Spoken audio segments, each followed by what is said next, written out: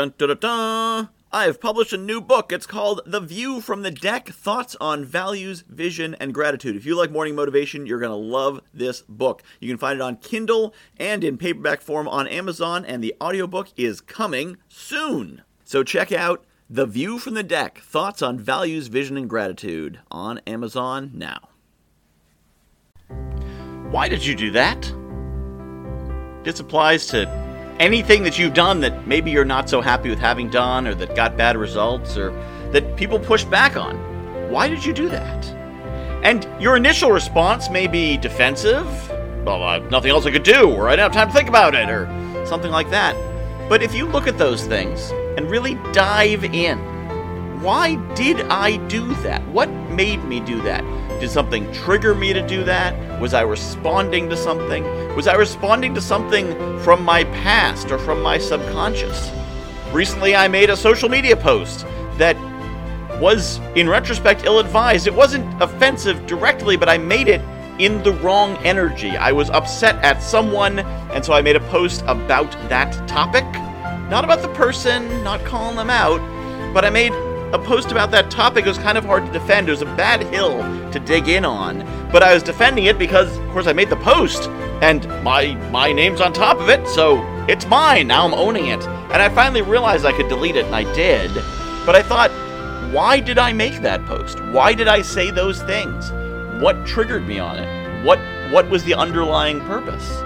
And as I realized, as I dug, as I analyzed, as I went down into my own soul and subconscious, or whatever you want to call it, I realized it's because the person who had upset me reminded me of something that I thought I dealt with, something I thought I moved past, which I apparently have not dealt with and moved past as much as I thought. There's clearly some parts of it, some vestiges of it, down there in the basement, up in the attic, in the rafters, that I haven't completely dealt with. So when you respond unexpectedly, when you overreact, when you get upset, when you find yourself triggered, this is your subconscious telling you what you still need to work on. What is the last time when you responded in a way that you're not really proud of? Do you know why?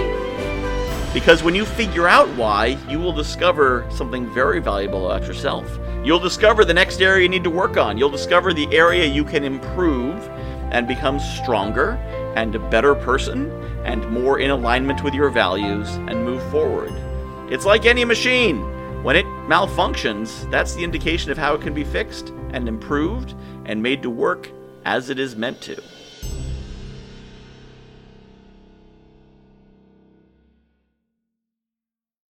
I have published a new book called The View from the Deck, Thoughts on Values, Vision, and Gratitude. If you like morning motivation, you're going to love this book. It's a lot of the same concepts. The basic principle of the book is that I was coaching clients, and they were telling me about their dream life, and I was recognizing elements of their dream life in my everyday life. And it made me realize there's things in my life that people are dreaming of. And there's things in my life that the me of a few years ago would absolutely have given his right arm for, and chances are you've got the same.